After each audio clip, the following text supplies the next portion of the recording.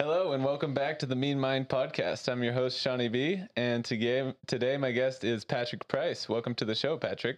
Thanks for having me.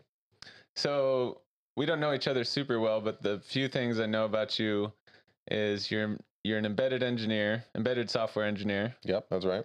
You are a pool shark. Yeah, I'm pretty good at.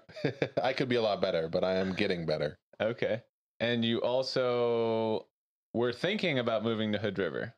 Yeah, I was thinking about it because I work out here, but I'm kind of enjoying like I moved back to Portland to be close to my family, and I'm enjoying living close to my family. And like kind of one of my goals right now is purchasing my parents' home. They're moving out of it and are going to like make it into an Airbnb in the next year or so because they're retiring.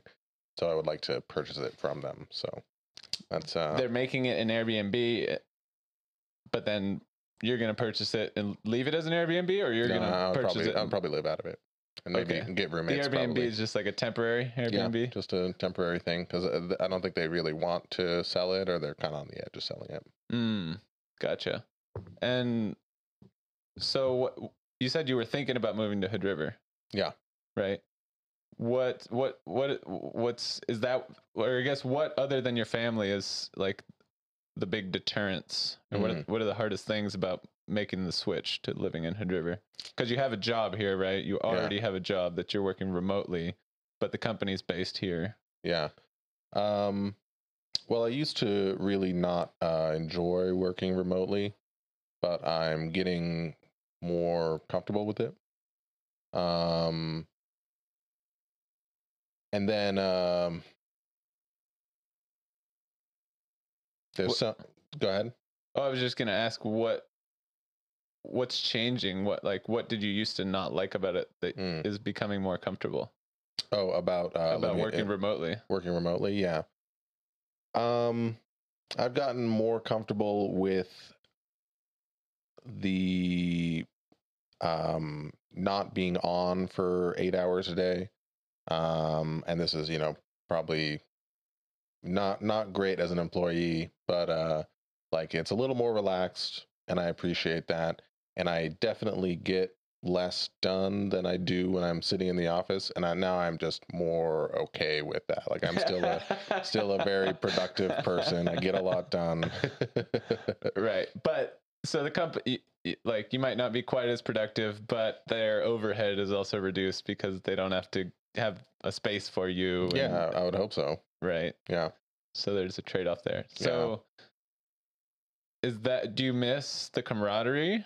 Because that was the biggest thing for me when I worked remotely for a little bit, is just not having someone to hang out with face to face and just say how's it going for 5 minutes in the morning or whatever. Yeah, for sure. I just I try to get that in other places. I go out and play pool a couple times a week, so I'm like running into a lot of the same people there and getting that social engagement. I've been in some very unhealthy places in the past, like when COVID started and we all started working remote, and I didn't have kind of a framework of going outside and engaging with people. Like I had that in the past, but at that time I just didn't have any. I wasn't going out to do exercise or anything like that. And so COVID hit and I was working fully remote. And so I would like run into my roommates occasionally. And that was pretty much it. And I actually lost my mind. Like it was pretty bad.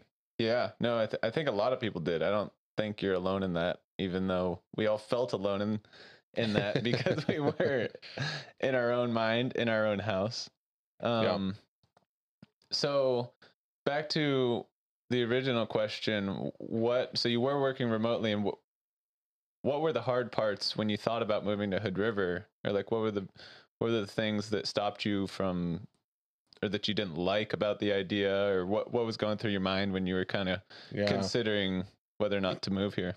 So when I moved out to Hood River in the past, because I used to live out here, I didn't really have much of a social life at the time, and so it didn't feel like it was losing anything, throwing anything away. But then I look back at it now and I realize I did kind of have a little bit of a social life that I was starting to build. I was like started my own meetup group, and it was very small, but I walked away from it Um, and then when I moved back to Portland, I did the exact same thing. I was going to jujitsu all the time, and I had all these new friends that I didn't recognize as my new friends, and a lot of them are still like really close friends. Um, but I gave up that and moved away. So now I'm getting more and more hesitant to move because every time I move, I feel like I'm losing connections with the people around me. Mm. What do you mean when you say you didn't realize that they were your friends? Um, yeah, I don't know. Like you were spending time with these people and you were like effectively they were your friends, but you just hadn't Yeah, you hadn't realized that, I so you didn't have that like yeah, I didn't realize how much they meant to me until I had left, basically. yeah. Yeah. So like even though you might have thought of them as friends or just like acquaintances or whatever, once you thought about what it would be like not having that social friend group or those friends, it started to be more valuable, basically. Yeah, yeah. So did you? So you didn't want to leave your friends. Was there anything else that was hard about moving out here, or was it mostly just a no? I don't want to leave my family or my friends. Yeah, I think I have close friends out here that I really like as well. Um it's it's kind of a long story, but there's one thing. If I lose the ability to drive, I might just move out here because it's so much smaller, and I want to be close. I don't want to have to not be able to drive out to the people that I really care about out here. Um During the COVID thing, I lost my mind, I would say more than most people lost their mind, and I have a bipolar disorder. It runs in my family, and I caused a hit and run accident, and so this was like 3 years ago, basically. And I'm currently in the legal proceedings for that. So there's some potentiality that I lose my license or something like that. And if that's the case, I would much rather live in a small town out here where I can get like a small bike or small motorbike, like a 50cc motorbike that you don't need a license for, and ride around on that. And that would just be infeasible in the big city. But Sure. I feel like our country is so built around the mobility that vehicles provide. You know, if you lose that, you're really limited. And I don't know. Hood River actually has a decent public transit system. Like Yeah. the bus system is, it's. I mean, I think it's hard to compare it to Portland because in Portland you have way more routes and options, but you also have way more people taking them. Here, the bus is always empty. Yeah. Like I've never seen a bus more than 10% full on any of the routes here. Yeah. I don't ride it that often, but when I do, Yeah. I've never had to ride the bus out here, and I think there's a bus that goes all the way back to Portland as well. so that would be a reason to move out here. Yeah, for sure. Right. So, and that, I guess, with that more generally is probably just like the small town, all the small town aspects of just kind of easier, like the work life balance Yeah. of, all that goes with it. What about like the, were home prices like significantly higher than where you were looking outside Portland or?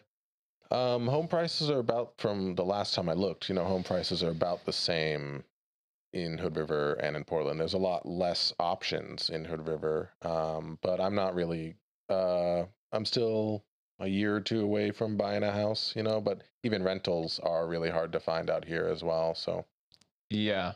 Yeah. It almost seems that the rental market, yeah, it's hard to say which is, worse, but it almost seems like the rental market sometimes is, I mean, maybe it just hurts more because you're not actually gaining any equity when you just give it all away in yeah, rent. yep, yeah.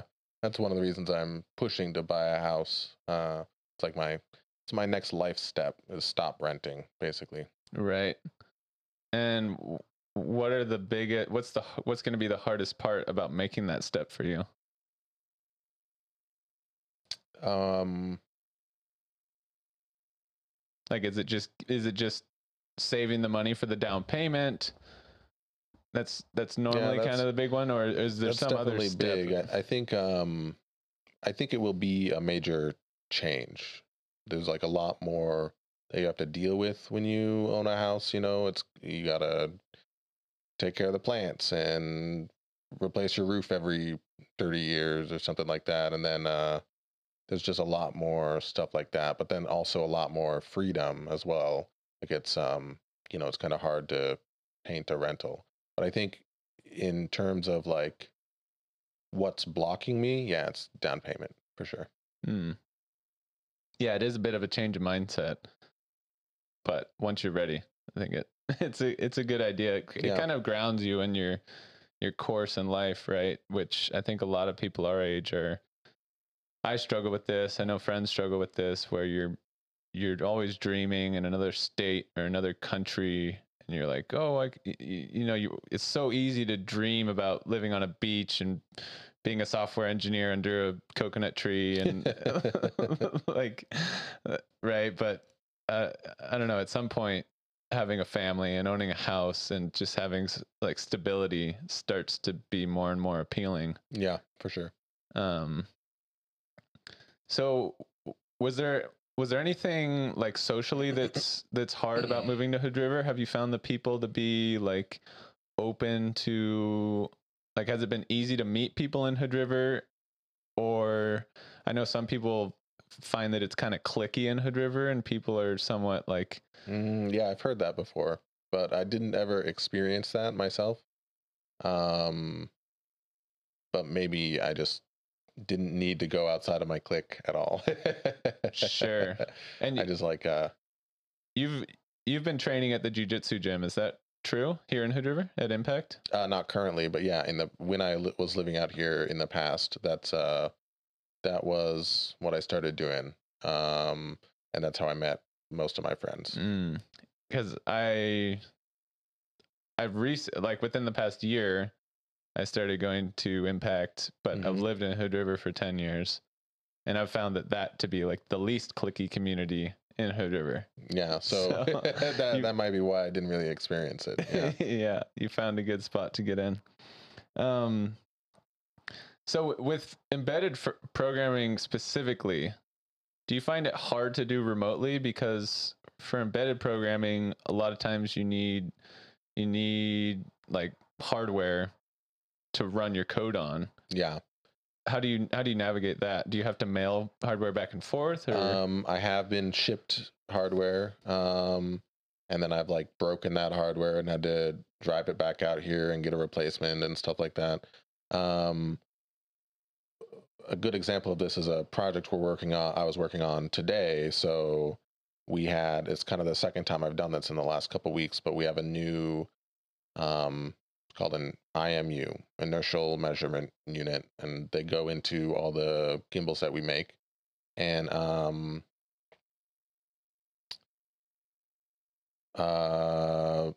so I basically get the protocol documents that describe how the IMU talks, and I can read over those remotely and then write up a bunch of code to hopefully be able to engage with that IMU. And then I drive in here for a day and work on the hardware directly with one of the other software engineers oftentimes. And then the code doesn't work, so we got to work on it all day. How much do you think that slows you down? Like, how much more effective do you think you'd be if you could have the hardware next to you so that, you can make a small step, try it, make another step, try it? So, it really depends on the task. Like, I do have a board stack back home where for most tasks that I get, I can I can do that process at home and I don't have to go out anywhere. So I'm getting that feedback, right? Um, when we only have like one special chip or, measurement thing that needs to stay in house, um, then yeah, I'm pretty limited. I can make the first like leap. It's like you do, 80% of the code writing, and then you have to refine it, and that's the other 80% of the work. Um, and so the code writing, a lot of it can happen away, and it doesn't really need the feedback. So it took me 4 or 5 hours to write the code that we tested today, which didn't work. But there's other problems, things I need to learn, and things. So it's definitely a blocker sometimes, but not all the time. Sure. And a way that the embedded programmer at my company kind of deals with this, because he is fully remote, is he's really big on making simulators.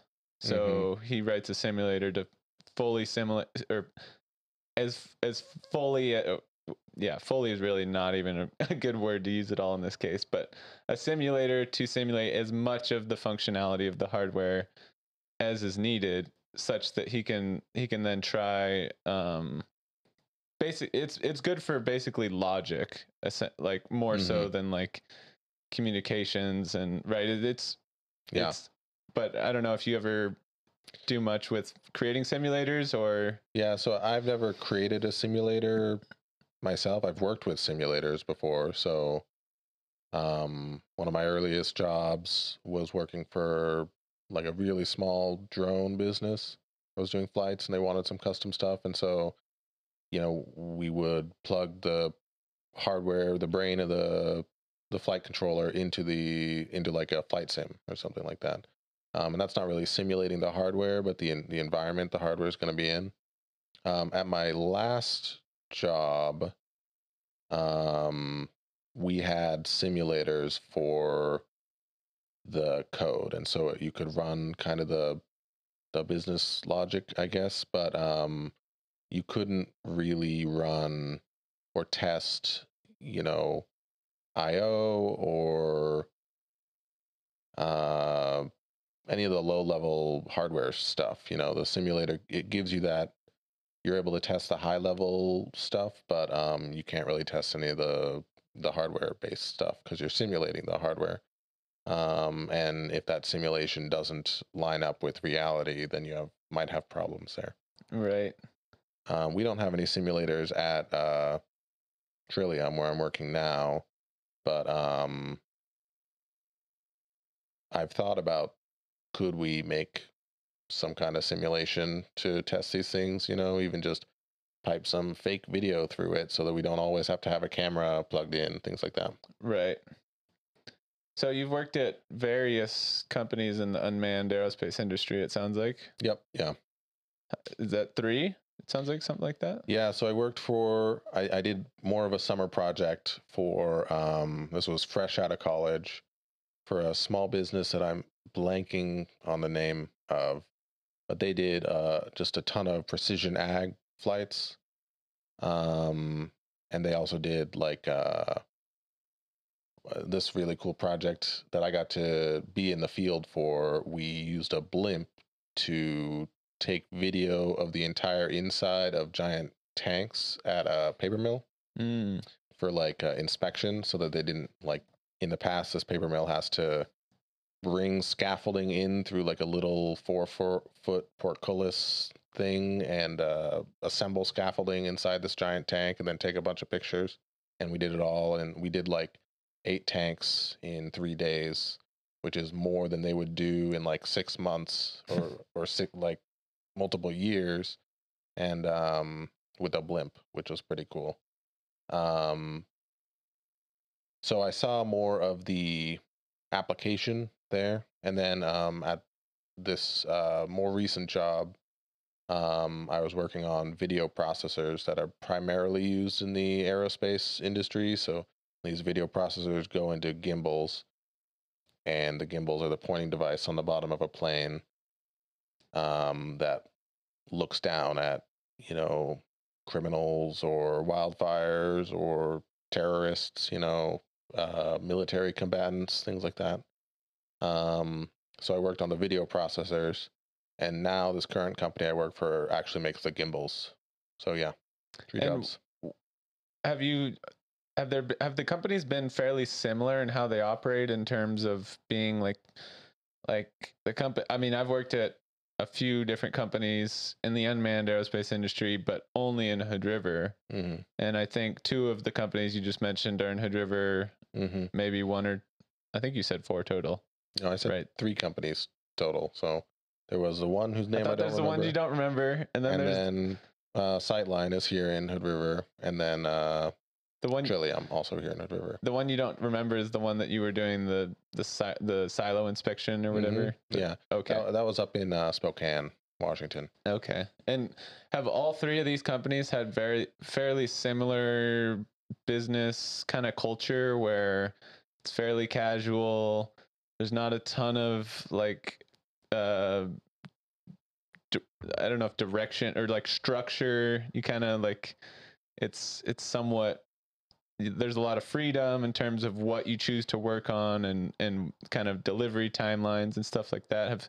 Have these companies fallen into those characteristics, Yeah. all of them, or have some of them differed? Or I think there's a lot of characteristics that have carried over.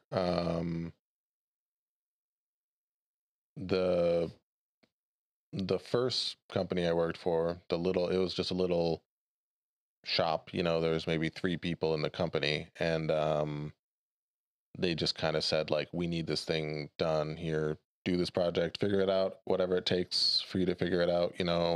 We'll throw any hardware at you. We can do test flights, things like that. There was no direction. There was just something that needed to happen. And then I kind of stepped up at Sightline, which is a larger company. It's almost 30 people, I think. And it's there was a lot of freedom to pursue, things that I found interesting.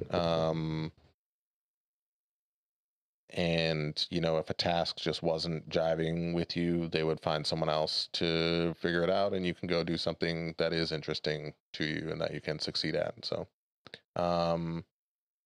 and Trillium has been like that as well. I think like I like working at Trillium, but I think their software team management is a little more disorganized, just a little bit more disorganized than Sightlines. and what has been the hardest part about working in this kind of relaxed technical environment? Or like in these environments? Yeah. For me, I think recognizing my value was something that took me a long time to learn. Um, and like knowing that it's not immediately apparent that you're providing value for an organization. Oftentimes when you're working on stuff like that, if you fix a bug, and that's not most bugs aren't world ending problems that are worth $1 million to fix. So like you're a little more detached from the value you provide, whereas like I started a small crypto consulting firm with one of my friends a little over a year ago, and we were able to do an NFT launch, and we made a small business like $2 million. And it's like, oh, we know our value. It's like you're directly connected to the the money. It's nice to be connected to the money and see your worth. And you don't get a lot of feedback, I think,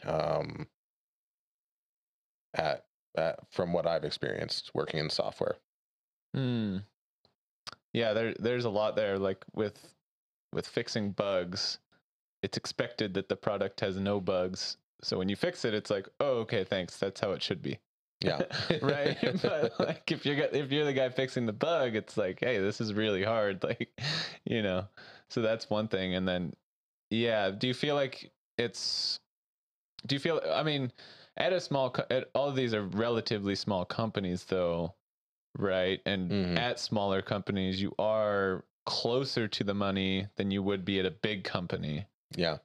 So, like, have you learned to see your value at like Trillium where you currently are based on this learning experience? Like, do you now value yourself differently today at work than you used to based on having been close, like seeing the money at this crypto company and realizing how cash flows and being like, okay, what I am doing is actually very important. Yeah. And it maybe at a second or third order does eventually affect the bottom line.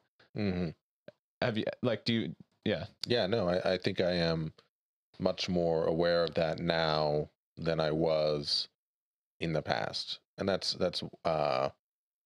yeah, one of the reasons I'm okay being, you know, a little less than 100% maximally productive, is because now I know my value and I know that I can afford to not be breaking my back all the time, and I'm still worth a lot. So Right. Do you feel like you're actually more productive when you have that mindset of I'm going to work hard 80% of the time and I'm going to not slack, but I'm going to take a break. I'm going to give myself a break sometimes 20% of the time. I'm going to work on something that gives me gratification. I'm going to balance working my butt off and making sure that I'm mentally in a good place. yeah, I don't know if I'm more productive, but I don't think I'm less productive. I think I'm more mentally healthy, and so if that impacts my productivity, you know, like how much time was I spending worrying about, you know, being useful, instead of just being calm and being useful when I know I can be useful and when it's good for me. Um, because I don't think I necessarily get less work done. I think I just stress about it less. Yeah. Okay. Well, I think we should.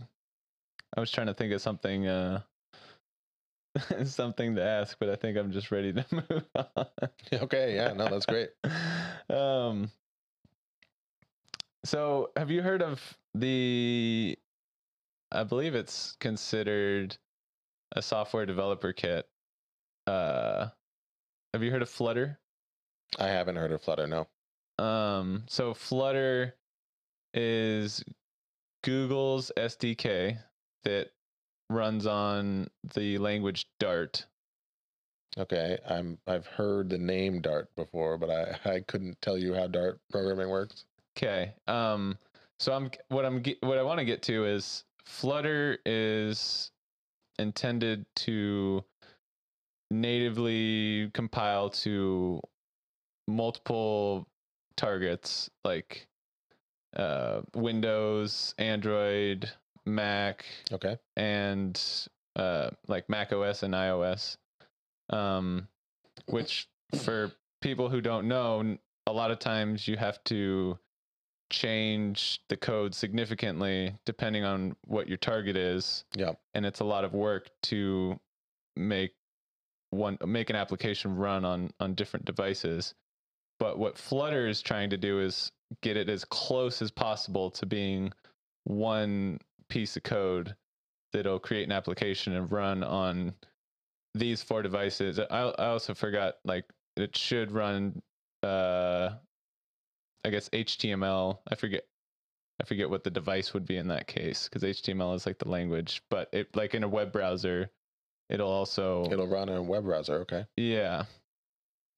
So my question is, do you think that's where programming, like user interfaces, for example, is going to languages that are, because we have so many different devices these days and people want their application, they want to be able to just open their phone and use the same application that they use on their computer.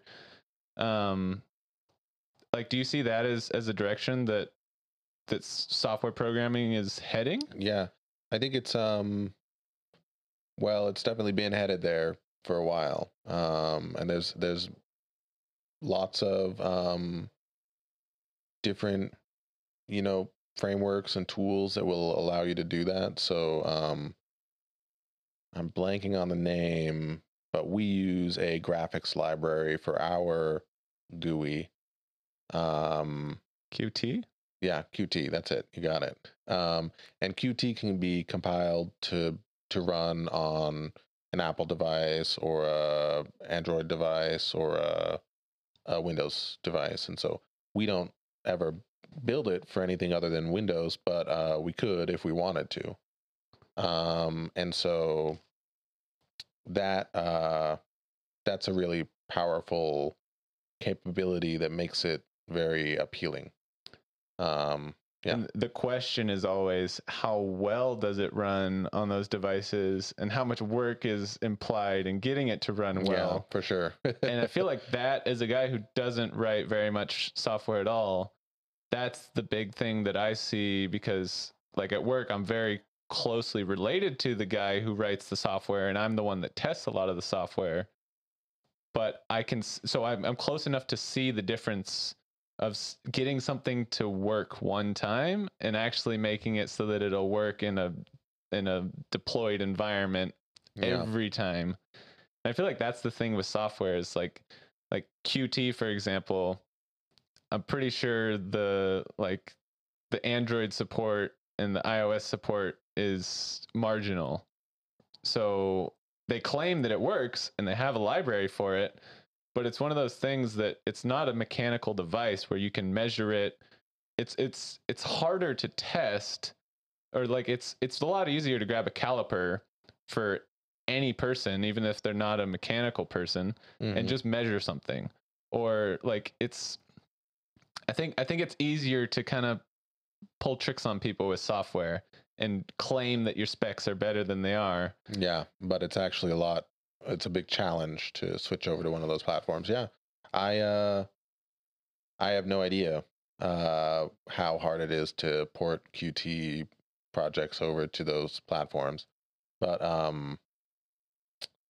from my experience, a lot of projects claim cross-platform capabilities, and big projects, small projects, it's really common. But a lot of them have a platform that is like their main go-to platform, and all the other ones are almost an afterthought, and you hope you can get it working there. But you almost don't really care, right? It's almost like, yeah, maybe we'll get there one day, but that's, yeah, like you said, and it's an afterthought. Yeah, and it's painful when you're the person who's trying to get it working on that platform, because you're dealing with that kind of half completed thing. Yeah, I think that's just a problem with cross-platform stuff in general. I don't think there's a way to make something like it. When you build the cross-platform thing, you have to maintain all those platforms, and so you're multiplying the amount of work for your project to work on all these things. And so if you try to get, like Google has all the manpower in the world to throw at an SDK to make it super cross-platform capable. Right. But it's just not always feasible. It's not always feasible. And how much value are you actually providing your customer? Exactly. Yeah, exactly. Right. It's like it's like double the work at least, but then how much, it's like a small increment in value for them. Like, oh, 3 people in the world are going to use this. Why did we even do it? I think I've asked you this before. Are you very familiar with Protogen? I have become familiar with Protogen. Oh, have you? The protocol generation thing. Yeah, we use that at Trillium, and I didn't know about it before, but I've used it recently on a couple projects. Yeah, so the guy that writes software at my company created Protogen. Oh, that's cool. And for those who don't know, and you can help me, because I only somewhat understand it. It basically simplifies the process of creating a communications protocol, Yep. and it automates the code generation, so that like when you a communications protocol takes data, encodes it into a basically a small language, if you will, that the like microcontroller will understand. Yep. And then the microcontroller has to decode it and unwrap that same data into something that makes sense in its other use case. And what Protogen does is automates the generation of the code that does those two things for both like the PC and the microcontroller. Is there anything you would add to that Yeah. or take away? That's definitely what it does. There's you do have to do some work. Right. Like You there's have to do some work. It's not think but it. yeah, so you basically write an XML document for describing your protocol, and it'll take that XML document and write a bunch of C functions to wrap and encode or decode, or you can specify if you don't want one or the other, these packets into down to like a byte by byte format. Yeah, you do need to lift a little bit. There's some it will auto generate a couple of function headers that you need to fill out and complete to handle like well, I can't remember off the top of my head, but to handle a handful of things. But it does a lot of the kind of grunt work of wrapping and unwrapping these packets for you. Right, because there's a lot of tedious like small. It's basically like a bunch of bite-sized or bit-sized bit math. Yep. Where you can make tons of easy mistakes, and it automates that part, and then you have a little bit of work to do. So does it, like, how much value does it provide to you as a programmer who then gets to use it? Like, is it pretty helpful? Having only used it a handful of times, I don't think it really sped me up that much, because I had to learn how to fill out properly the functions that you do have to write.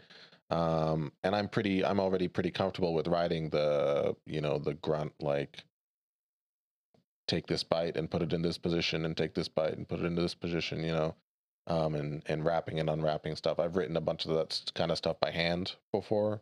So, but I could see it providing value, in the future. And it also, it definitely helps with once you do have those certain functions that you need to implement down pat, if you need to add a new packet definition or something, you can do it really quickly and easily. Just a handful of XML lines. Yeah. Right. Once you've gotten your communication protocol working, if you need to add some new packet of data, it's relatively easy just to add that. Yep.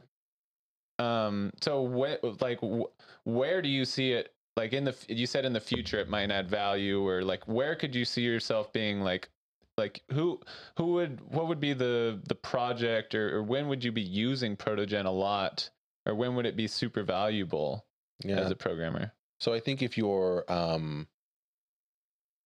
from my experience, if you're interfacing with a piece of special purpose hardware that has its own protocol and you only need a couple commands and you don't need the whole protocol, I think this tool is a little bit of overkill. And that's kind of where I've seen it in the past, but we also use it for our messaging protocol, which goes over Ethernet or radio or whatever. And that has a ton of commands and that has slowly grown over time. And that I think is really where it would show its value, because now to make a change to your protocol, let's say you want to add a new type into one of your packets. You just have to slot it in somewhere it's like a single line of XML, and it'll handle all the special code for you, so you don't have to go in there and mess that up. Right. I think, yeah, if you're making your own protocol, it's definitely very valuable. If you're just using a couple, packets, a couple different, packets from a special purpose thing, and you're not really going to do much with it, it's a little bit of overkill. Sure. So if you're doing a lot of communications, basically. Yeah, if you're going to have a lot of different packets and they're going to change and grow over time, for sure, it's useful.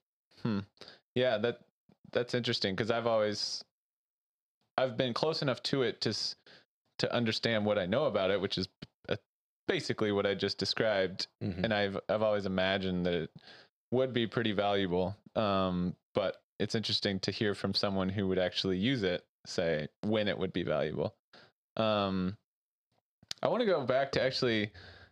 So you started a crypto business, a crypto consulting business. Yeah. So I did, yes, with one of my good friends.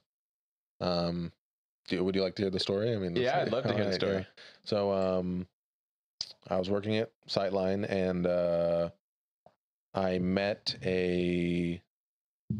so I taught myself how to make NFTs and write smart contracts, just for fun. And through a friend of a friend, I met this guy who was trying to start a small business making NFTs. And he needed help because his developer was bailing out the door. So I helped them for like 2 or 3 weeks of like really intense labor, long days in his basement, basically. And I pulled in one of my close friends who's a web developer, because we needed someone who could handle the web stuff, because I could write the smart contracts, but I don't know how to do web development basically at all. So eventually they gave us an offer, and it was very disappointing. So we gave them a counter offer and got met with like kind of a rude response, and we're like, well, we'll just go start our own thing, because everyone in the world right now wants an NFT. This was like kind of during the middle of the NFT rush, or maybe headed towards the tail end of it, honestly. So we created a little firm and made our website, and we did a couple demo projects. Like, I had my brother create some generative art. So like he created like 500 different 3D modeled castles, and they all look really unique, and they're all unique and different. Have you seen a lot of the NFT projects out there? Yeah, I've seen them a little bit. Yeah. Okay. So I don't think I've seen the castles though. Yeah. And we got a couple clients, and our biggest client, kind of the only successful project we had while I was there, was Tribe Quokka was their name. And they is basically a Bored Ape clone. Are you aware of the Bored Apes? Nope. Yeah, so the Bored Apes are they're like the second most expensive NFT projects out there. Okay. It's like it's like 10,000 pictures of monkeys. Okay. Or a monkey's head, kind of illustrated. And it's got lots of different hats and faces and stuff like that. And so we did a whole project cycle with them. We generated 10,000 quokkas. A quokka is it's like a marsupial from Australia. Okay. But they look just like the Bored Apes, basically. And so we generated all their art because we knew how all the art generation stuff worked. And then we launched their contract, and yeah, they did most of they did all of the community development. A huge part of having a successful NFT project is having a community of people who are gonna buy the thing. Like at the time I was watching lots and lots and lots of NFT projects, and just a ton of them would bomb because they didn't have any people behind them. You got to get a lot of people kind of hyped in a Discord. Right. Yeah, and if you can get people's money ahead of time, you're doing a really good job. So, and yeah, they launched the project, and we sold out in like 4 hours, I think, something like that. So 10,000 quokkas at, I don't know, $200 a piece, something like that. So it was it was very, very stressful at the time, and I was basically convinced.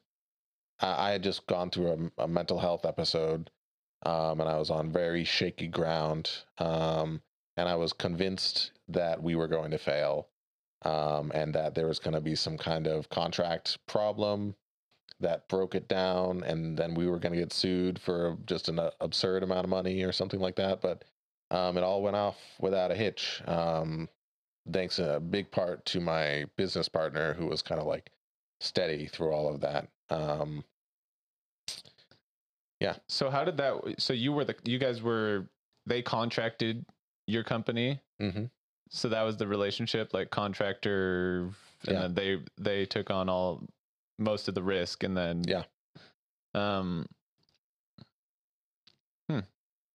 that sounds pretty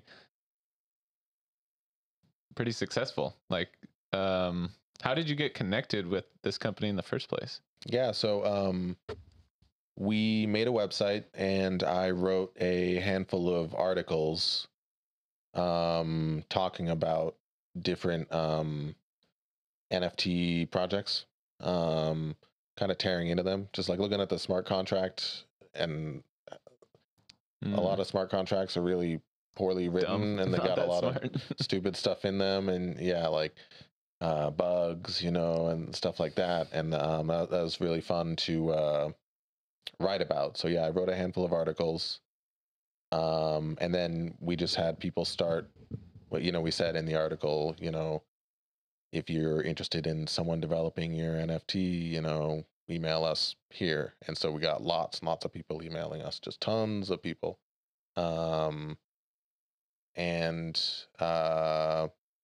it turns out that just a couple Medium articles is some really efficient marketing if you're in the right, on the right topic in the right industry, for sure. Right. Huh. And the truthful criticism is probably people tend to get excited by that kind of information. Mm-hmm. Yeah. So did you guys just take on that one contract? We had a couple others. I think they're still in the works. I have since walked away. Like, my mental health problems basically made me not want to do it anymore. And I was not really enjoying it as much as I had when I first started. I kind of learned how to do NFTs for fun as a side project. And then it became like a full-time job. I was like, I don't want to do this all the time. I lost faith in the idea of them. Really, I think there's certain NFTs that have actual value, but a lot of the NFT projects then and now are kind of pointless and don't actually have a lot of value. It's just a lot of hype and people taking people's money. But we had a couple other clients who are still working on their projects. So which NFTs do you think do have value, or what types of NFTs do have value? Yeah, I think like tokens with utility are good, valuable tokens. So I think my favorite is probably the ENS domains. Have you heard of those? Nope. Yeah, so it's like a domain name registrar through the blockchain. And so you can purchase a ENS domain, and then it's yours as long as you continue to re-register it every so often. Certain domains. When you say domain, you're talking about a website domain, right? Yeah, like a URL. Yeah. Most browsers won't like if you punch in a .eth domain, they're not going to know what to do with that. If you use Brave, which is a great browser, You can punch in ENS domains and they'll take you to actual websites sometimes. But you can also couple them with like a wallet. So if someone wants to send you money, you don't have to give them obscure an obscure string of hexadecimal characters. You can give them like a patrickprice.eth, and then they can ship money to that. You can couple it with Bitcoin addresses or other things like that, and then you could put your email address on it. People can send emails to it people can send emails to ETH addresses through systems that have been created. And you could couple that with your ENS domain so people could use it to send you messages. And then you could also put a website on it. What is ENS? Oh, that's the Ethereum name service. That's the name of the protocol or something. And that is effectively the NFT that Ethereum has created, or this is now something different than an NFT? No, so it's an NFT. Each domain is an NFT. So you purchase a domain like ilovecats.eth, and then that gets attached to or is associated with your wallet. So it's like you're the owner of it now. And so it's a token, but you can send metadata to that token to couple it to other things or tie it to a website.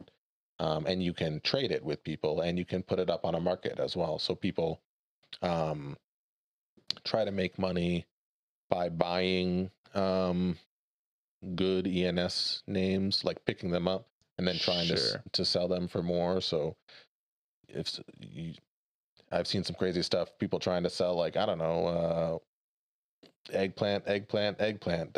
Like that's a great ENS name. That someone will probably want to pay too much money for. So sure, huh? So it sounds like it's that's an example of a very flexible NFT that has utility. Is there any, like, what do you think would be some of the aside from just trying to buy it to sell it, what would be some of the good uses? Like, would you start a website and then sell the website and what are some of the good uses that you can't just do outside the NFT world, right? Because outside the NFT world, I can create a website and then sell someone the website, right? So what's the value proposition, or why is it more valuable than just creating a website? I get that it'll be a little extra work maybe to have it all linked up to like an email and like having, but like, is there like a obvious value that I'm missing, or is it kind of have to get more creative? I think a major part of the value of these tools like Ethereum and ENS and things like that is their interoperability. So if you create a website and you have your website registered through a certain domain registrar, and you have the code stored on a server somewhere in your computer, and even for ENS names, you have to store it on a server somewhere, like a website on a server somewhere. But like you can't interface you couldn't send your website to your bank. It doesn't make sense to send your website to your bank and have your bank hold on to your website for you. But like with ENS names and a website associated with that, you could, in theory, have some kind of bank thing that you could send your website to. So everything is more, interoperable. I think for that specific example, a lot of crypto people would say that banks are stupid anyways. And with crypto, you don't even need banks. But like, there's something out there that you might want to be able to send your website to, or you might want to be able to take a loan against your website, things like that. Lots of like crazy stuff that we don't even know what is possible with it yet. I for sure don't know what's possible, but I believe that there are things you can do with it that I couldn't conceive of right now. Sure. Which I don't it gets so speculative quickly, but I'm curious if you have strong opinions on like specifically on like the Bitcoin standard. If if you think that that Bitcoin really does have intrinsic value and philosophically is a good monetary system, do you have strong opinions, or are you kind of like? I think at this point, I treat it like a speculative tech investment. I think that's kind of what it is right now. I think it does have value, and it could in the future be like digital gold, and a very emphasis on the digital part of that, because that provides so much value inherently. But I am very skeptical of the idea that like Bitcoin is going to sweep away the US dollar. I heard it said somewhere, Bitcoin is fiat currency whose value is created by the dreams of a bunch of tech bros, whereas the US dollar is fiat currency whose value is created by a bunch of nuclear submarines. Sure. It's like there's a lot of real physical objects in this world pushing the US dollar forward, and people pushing the US dollar forward. And I don't think anytime soon, the US dollar is going to get destroyed in its dominancy. That's like one of those interesting things where as you get older, you realize that money is just an idea. Yeah. The government is just an idea. And but ideas are very powerful, but they're still different from like the laws of physics are not just ideas. They are inescapable truths. Yep. Right. But, I don't know. That's kind of a side tangent, but I'm curious with like transitioning a little bit to like integrated circuits and electronic manufacturing. Are you very in touch with like with where components come from and what the US is doing to try and bring that manufacturing here, or are you just like, hey man, I just write the software? Yeah, basically I just write the software. I've heard some news about chips, all your phones have cobalt in them that's mined by slaves somewhere in Africa or something like that, but I don't pay that much attention to it or do much research to it. Yeah, it's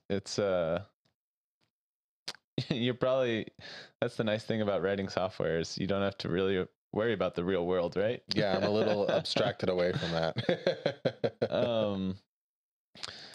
What about thinking like what about for older generations, like for people who are retiring right now, like maybe your parents' generation, are there things that you're excited about for them or that you're concerned about for them? Like, do you think they're retiring at a good time where their retirement, their savings is gonna let them live out well? And do you think the economy is gonna be able to support them well? Is that something you think about much? A little bit. I think we're definitely headed into a recession. I'm definitely not an economist, but from what I've heard, a lot of economists agree. I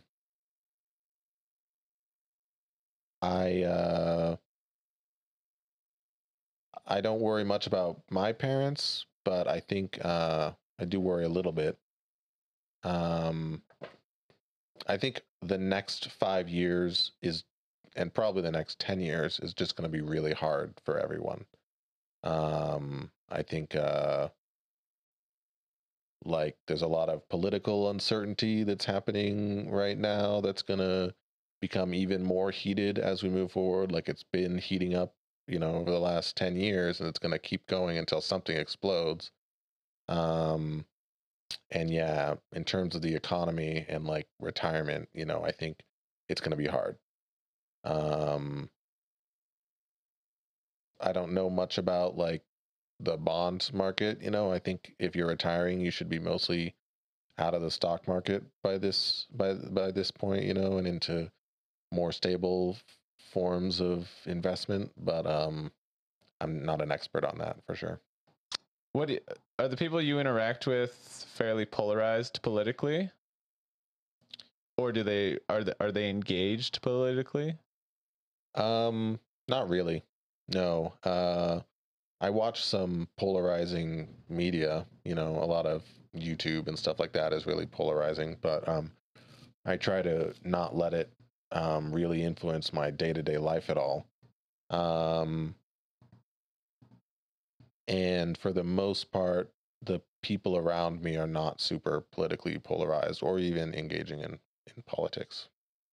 It's really hard to be, right? It feels like for our generation, especially when you have like people that are 70 years old or 75, almost 80 years old running the country. It's really, and then just all the like just the BS that they put out, and it's really hard to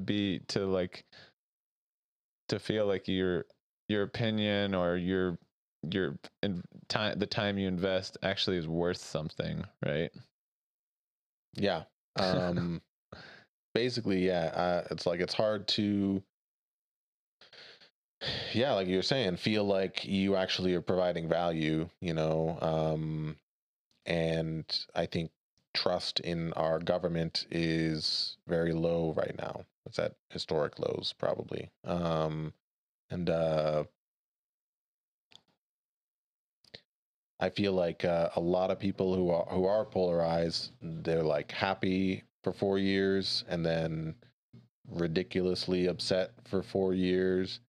And if you're not super polarized, you're just kind of disappointed all the time because you're watching everything else go down. It's like, why can't we all come together instead of hating each other? Yeah, I was talking to a friend the other day, and that was his big point he was making is we need to find the things that we're unified on. Like if we both care about the price of gas, then or really if that's actually not even something we're unified on, but we both care about being able to, basically we care about quality of life. We want to be able to have transportation. We both care about the environment, and someone says the price of gas is important for my quality of life, and then someone else says, yeah, but the environment's more important. But really it's like you got to come step back over and over again until you find that common ground of what you both care about, because I think most people on this planet are good people. Yeah. And we just have differences of opinion and how to achieve the whatever things are most valuable to us. And then we get confused because we're fighting over what tool to use to achieve them when we're on the same team. We want the same thing. We want to live a good life. We want our children to live a good life. We want to make the planet better. Mm-hmm. But politics is great at making us forget the goal and fight over the tools we use. For sure. Yeah. And new media, I think, is good at it. And social networks and things like that are great at tearing us apart, ironically enough. Absolutely. Are you very excited about the idea of brain machine interfaces like Neuralink? Yeah, I'm very excited. Yeah? Yeah, for sure. I worry about wireheading. I think You say wire heading or wireheading. Yeah, okay, wire. Do you know what that is? I'm imagining, but I don't know specifically. So wireheading, and it has actually happened in the past, and they've done it with animals and with people. is when you have some kind of stimulator inside your brain, um, given the ability to use that stimulator, like you have a button or something, you will push that button until you starve to death. Sure. And there's like examples of that with people, mice, when they are given this capability, will like actually starve to death. They'll like tear their hands up pushing the button to stimulate their own brain. And I think that's nightmarish. And so I would never be like the first in the first Gen 1 of this technology. You got to wait. I think it's something that we're going to see as a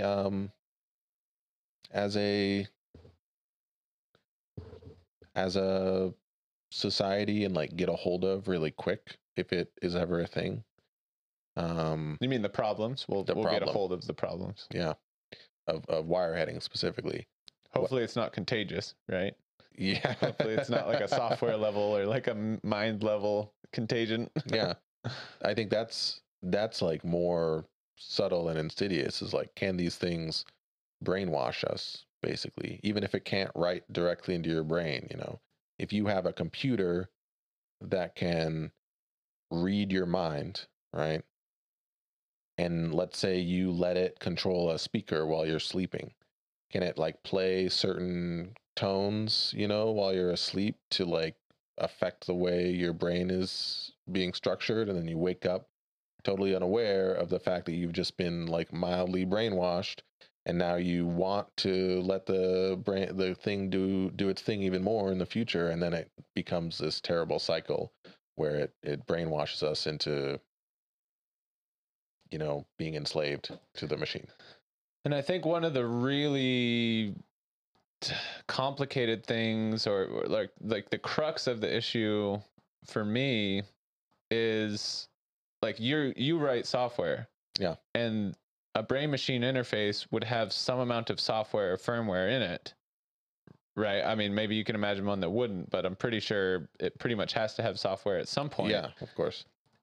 So once you start to realize the nitty gritty details of what actually is going to have to go into it and getting it right, not only making the right decisions, but then executing it right, it's like the level of technical competence that's required to like truly believe it works is enormous. But with that said, with something like Bitcoin, there's also a ton of technical competence that, like, I don't think anyone that I know has actually 100% certainty that of how secure Bitcoin actually is. Right? People aren't actually understanding that. Maybe you are. I don't know. I'm pretty, like, it's pretty secure. But I think so that's an example. Like, I think this is probably orders of magnitude more complicated, because now you have like neurochemical processes involved, as well as embedded systems. Yeah. And then you're cross-pollinating them. Yeah, you have no idea the kind of exploits and things like that might create. Or just bugs, right? Yeah, they could make bugs, a mistake, or they could have a. You they definitely want that. Or they could. Is there a filter? Like, is there a filter like Twitter has had? We'll see what Elon does with the filter information now that he's bought it.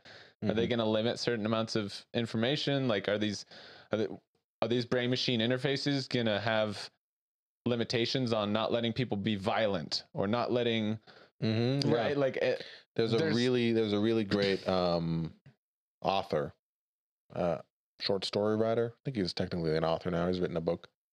I don't know his real name, but his pseudonym is Zero HP Lovecraft. And he writes a lot, or he's written a lot about brain-computer interfaces and like stories in the future where brain-computer interfaces are the thing. And like a lot of the big moral implications are like, if I'm committing a crime, is this thing going to turn me into the police? Is it going to stop? Is it going to, I out of anger, go to punch, the person that I hate? Is it going to stop my arm from hitting them, and then call a counselor out and stuff like Right. that, And is it gonna at that usurp my own control? Right. And at that point, I think we should be clear that that would start to require some amount of artificial intelligence, right? Which is a whole nother topic. But the point is, if this thing has the ability to understand when you're going to commit a crime, or when you're going to commit some deed that is deemed unallowable, right? At some point, it's going to have this information, and philosophically, what's the right ethical decision, right? I mean, I guess back to the just brain machine interfaces, at what point would you put one in? Like, if it gives you 1,000 times the bandwidth with communicating with a computer, or like, and how do you think about what specifications you need to know in order to say, yeah, let's do it? Yeah. I'm not 100% sure for sure, but the good news is it's far off. Yeah, I would definitely not be rushing into it. I would be watching. I would wait a long time to see kind of the capabilities and the outcomes of it with the people that do have it implanted, because there's definitely going to be people who rush into it. I think as long as it's not, like usurping my autonomy, and it provides me, immense value through utility, like I can just think and have Wikipedia articles downloaded into my brain instantly or something like that, or do crazy math, that would be pretty sweet. I can't do that right now. So, or if like I could see a time when it becomes almost expected and like doors won't, you gotta like push, everyone else is just walking, the doors open for them, and you have to like press a special button to get the door to open for you because you're one of the people who doesn't have, the brain computer interface in your brain. Right. And what if your smart TV does the same thing? It won't turn on, unless you have this thing, everything is built expecting you to have it. That might be hard, but if like, actually, I would hope that I wouldn't cave to societal pressure like that, but I might. If everyone's doing it, it's gonna be hard not to, right? Yeah. We've been at it for an hour and a half. How much time do you have?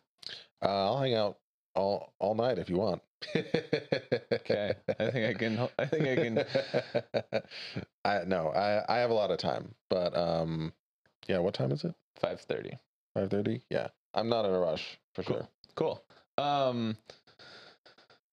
So what about artificial intelligence? Are you very in touch, more specifically, like general artificial intelligence, existentially? Are you very in touch with artificial intelligence? Yeah. Yeah. So I like to consider myself a post-rationalist, which is a group of people who have moved past rationalism, which is a group of people who are obsessed with a pretty small amount of ideas, and one of those is AI safety and things like that. So I've read a lot about AI, all these terrible AI scenarios, and the paperclip maximizer, yeah. And where do you stand? Are you is it a large, like, do you think that's the biggest? Some people would say that's the biggest threat to civilization. Would you fall in that camp?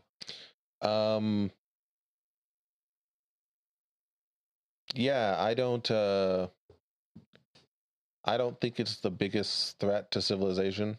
I think like probably nuclear war with Russia is a bigger threat right now.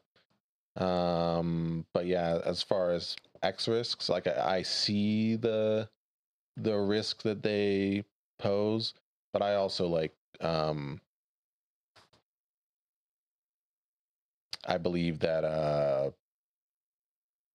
a super intelligent AI would not annihilate us, or if it does, it doesn't matter really. Like we would be remembered through it. I don't know. Whoa. You just went for a lot of ground there. Doesn't matter. I'm not sure what to. Yeah, Did you mean that? I guess. So there's a.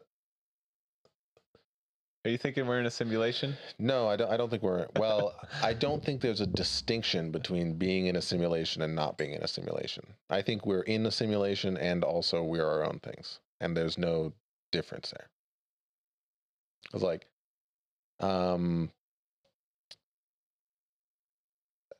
there's a really great computer scientist named Stephen Wolfram. Yeah. And he wrote a book called A New Kind of Science. And his idea was, there's all this complexity. He created these little cellular automata. Have you seen like the Game of Life? I don't think so. Yeah, it's like a bunch of squares and they turn on or off based on how many other squares are surrounding them. So that's a type of cellular automaton.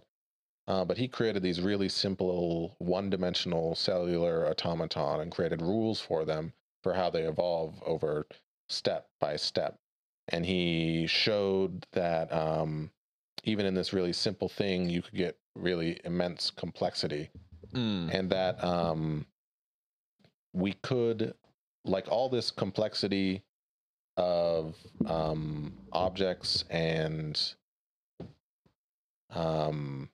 algorithms kind of exist in a space of their own. Like they're all out there. And we can go out and search through all the algorithms. There's so many possible algorithms. It takes a long time unless you do it in an intelligent way. But you could just write a program that checks every program to see whether it completes a certain task in a certain amount of time. And just go out there and find, things that exist. And so that like kind of ties into Platonism, like it's radical Platonism, or like the mathematical universe, Teague Mark's mathematical multiverse. It's like any mathematical construct just exists on its own in the potential world of mathematical constructs. And our universe is just a mathematical construct. And so it exists embedded somewhere in there, but it also exists embedded inside of other mathematical constructs. So there's some super intelligent thing out there simulating possible worlds, simulating tens of thousands of possible worlds. And we're like, our world is somewhere in one of those worlds. And then in a totally different universe, totally disconnected from that other, there's a group of intelligent aliens, simulating possible worlds, and our world is in there. And so like we're simulated in an unlimited number of places, but we just exist anyways. So even if that's true, and don't you think that we should act like it matters if we all die? Oh, even if it doesn't? Yeah, well, I agree. Like we can philosophize that it doesn't matter and that there's all these worlds, but yeah, at the same time, I think so in regard to like AI, AI taking over and murdering all of us. Right. That's a reasonable concern. I just I haven't heard any good ways for us to avoid that yet. Like nobody has any idea how to solve AI alignment at this point. People are just shooting desperately in the dark. And meanwhile, everyone drives slowly closer and closer towards more intelligent language models every year. And I don't know, self-driving cars and shit like that. And like eventually it feels like we're going to cross over a threshold. And I believe that if the AI has like a fast takeoff, it and becomes like a god or whatever, it will have no reason to destroy us. And it's like I think God is a super intelligent entity that is simulating our universe, but is not necessarily in our universe right now, or might be. I don't know. But if we create that thing, then he has actually entered into our universe.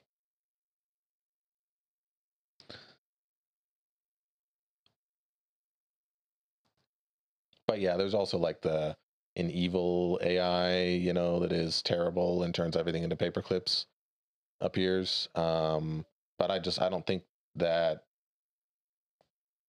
that's really that much of a threat. Well, the evil AI is not evil. It's just doing its job. We just happen to be in the way, right? Yeah.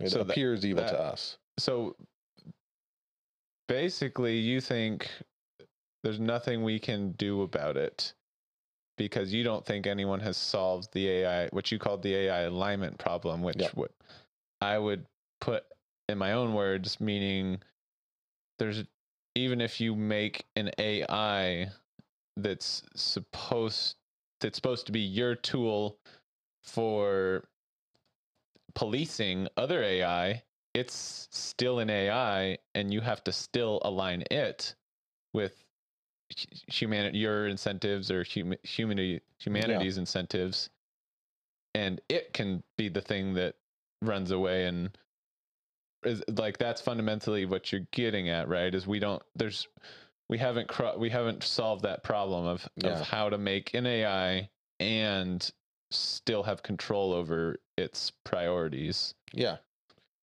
Or guarantee that when we lose control of it, it maintains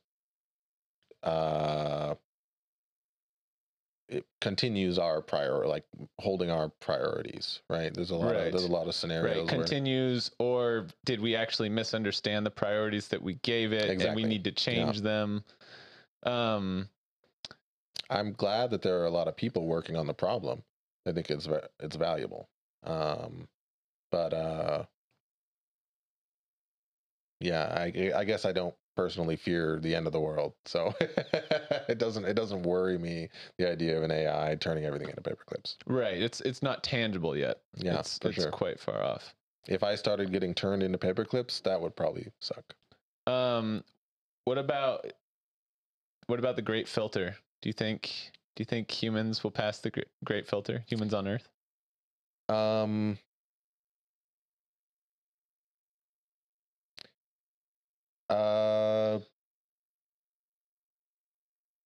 That's a hard question. I would say yes. Here's maybe a better question. Do you think it's something we should be we should be spending significant resources on? Like figuring out what it is, or on becoming a multi-planetary, and I would take it multi-solar system species. No, I think that's really valuable. I think that's what we should be doing. For sure. How much of our global domestic product? 100%. 100%. Okay, we're not eating tomorrow, folks. I'm not. I for sure can't tell you what percentage. Is it 50%? Is it 1%? I don't think it's 50%. I think 1% is probably, like, how much do we spend on NASA right now? It's like less than 1%, right? I would assume of the government's budget. I would assume NASA gets less than 1%, but I don't know. Yeah. I don't know. I think SpaceX is doing a pretty good job. So I think however much money they're spending, that's the right amount of money. The thing is, SpaceX doesn't have a shot at getting out of this solar system.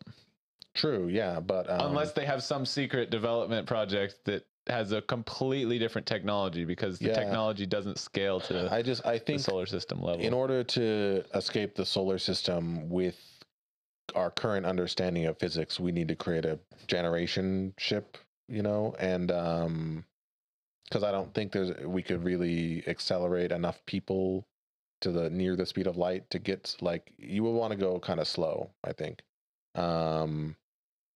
You would want to accelerate slow. You're saying? Yeah, accelerate slow, and maybe not even accelerate too much. Yeah, accelerate slow. Can we even? But I'm thinking we have to break the laws of physics. We have to yeah. I don't know that we can do it within Newtonian physics. Yeah, right? I think I agree, and so that's why I'm glad that AI technology is getting good enough to look at like quantum mechanics and stuff like that, because we've been looking at quantum mechanics for a while and we haven't found any kind of special sauce. Maybe there's some magic in there that we can use to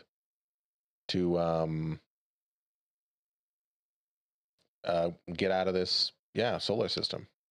What do you tell people when they say, because a lot of times people will give me the response when I bring up this topic that we need to take care of the planet we have, and escaping it is a cop out, and it's not a good idea. Yeah, I think it makes sense to want both. I think it doesn't make sense to say we should never leave. We should only take care of this one. But yeah, it also doesn't make sense to say, well, screw this one. We'll just escape. Like, exactly. If whatever planet we go to, we're going to have to figure out how to live in a long-lasting way there. We should be looking at like longevity. And there are multiple paths towards longevity. Absolutely. And I think to take it on more of a, like, my philosophy on it is the status quo for civilization should be growth. It shouldn't be stagnation. And just like before we had expanded to America, which for the Native Americans obviously was not great, but for basically the entire rest of the world got the quality of life got exponentially higher after we came west to America and we expanded, right? That would be similar to people who say we shouldn't leave this planet and expand to other planets in solar system. It's similar to saying we shouldn't have left Europe and expanded to North America. Right? We should have stayed where we were. Yeah, I think there's a difference there. Like, there is so much material we could turn into habitats in the asteroid belt, and there's nothing alive out there. Like America, we came here and it wasn't intentional. Some of it was intentional, but like disease isn't usually intentional. Just wiped out tons of people. I think when we go to space, there's nothing there, as far as we can tell. Yep, I see your point, but I think what I was getting at is if you imagine yourself back in 1400, yeah, and people are like, hey, I think we should go see if there's this other place out there. We don't even know for sure. Or, and people are thinking of risking their lives, committing significant resources, and it's this complete unknown. And some people were saying, no, we should just be happy with what we have. We shouldn't leave the continent that we have. We shouldn't leave it behind. And then the other people were saying, no, we need to try and expand. We need to try and like grow into this new space. And I guess I'm just saying that I think is the status quo. And once we fall into stagnation as the status quo, it trickles down into like it trickles down from scientific innovation and investigation down through the economy, through society, and it's kind of the lifeblood of civilization is that city on the hilltop that's making us inspired to wake up and work hard for something better in the future. It doesn't have to be physical expansion, but we need something in the future that's exciting and motivating. Yeah. I think I agree, but I can definitely see like failure states of what was the word you used? Not expansion, but progress? No, the opposite. Stagnation. Stagnation, yeah. Where we just we invent VR technology or something and go in instead of going out, and just simulate possible worlds instead of trying to escape the one we're on, kind of going down a level instead of going out. So I don't, that seems like a a moralistic statement of, that is what our goal should be, to have that progress and that shining city on a hill and move towards that. And I totally understand that. And I think I agree. Like, I think it makes sense for us to move outwards. Well, I guess I would argue that going inwards with virtual reality and simulating multiple worlds, that's also a form of expansion. Just we normally think of it as physically going inside of our minds, but really it's just ideas. It's not. We're like, I guess I'm just suggesting that we need to take risks on the unknown, whatever the risks are. Yeah. As a species, like that's almost required. I think exactly. I think that's kind of like, I'm not no expert on evolutionary theory, but I feel like that's in some ways what now I'm really speculating, but I feel like there's correlations to evolution there. Yeah. I think that that makes sense. There's something there with like good animals explore and then exploit. And like you can't do the exploiting without the exploring or something like that. And so you start to fall apart if you're not exploring. Absolutely. I think that's well said. What do you want to leave as your legacy? Oh man, my legacy. I would like to write a book, or a couple books, and then like a family. That's what I would like. Is there anything specific you want to write books on?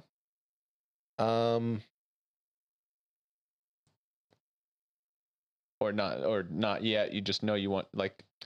No, yeah, there's definitely stuff, and I've started writing some stuff.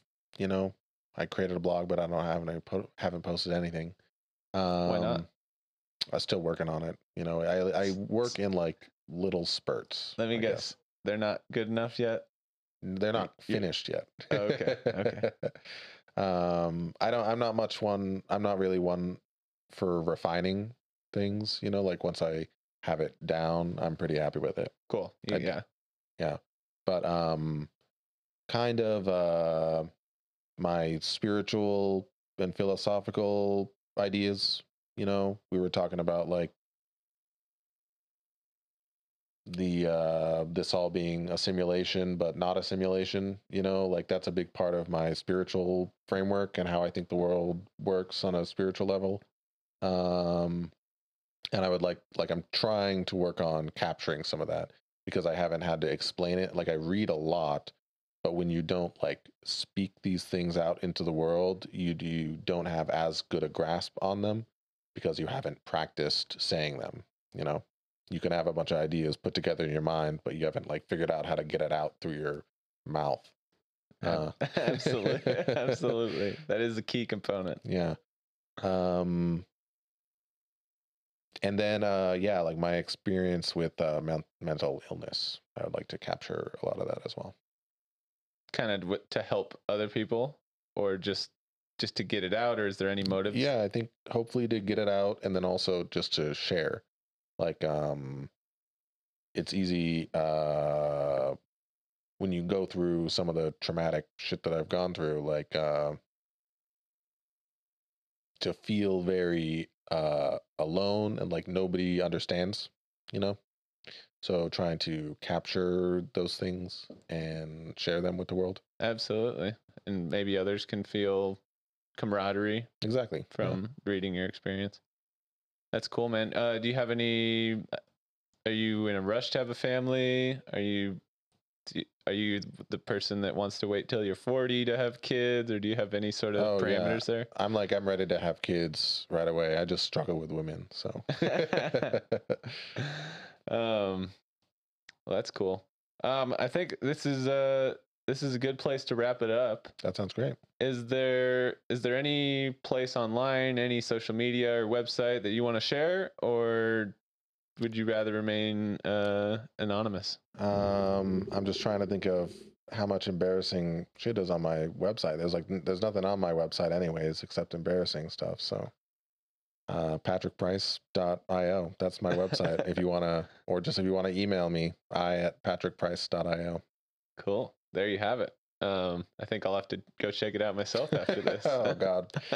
Now I have to go check it out. I haven't looked at it in months. Okay. Well, you can let me know once you, hey, there's a little inspiration for you, right? Yeah. Yeah. But like I said, you have a little bit till this podcast will likely be released. So, cool. Well, that was super insightful. This took a lot of interesting twists that I wasn't expecting. You have a lot. You're a much more profound, deeper thinker than I knew. We obviously haven't spent a ton of time, actually very much time at all together. Yeah, we hung out in the sauna one time. But that was really cool, man. I really appreciate you coming and showing up with your heart and really opening up to us. Yeah. Well, my pleasure. I'd be happy to be on again if you're interested. Excellent. Thank you so much, man. Alrighty, folks. Well, thanks for tuning in to this episode of The Mean Mind, and we'll catch you next time. Be well.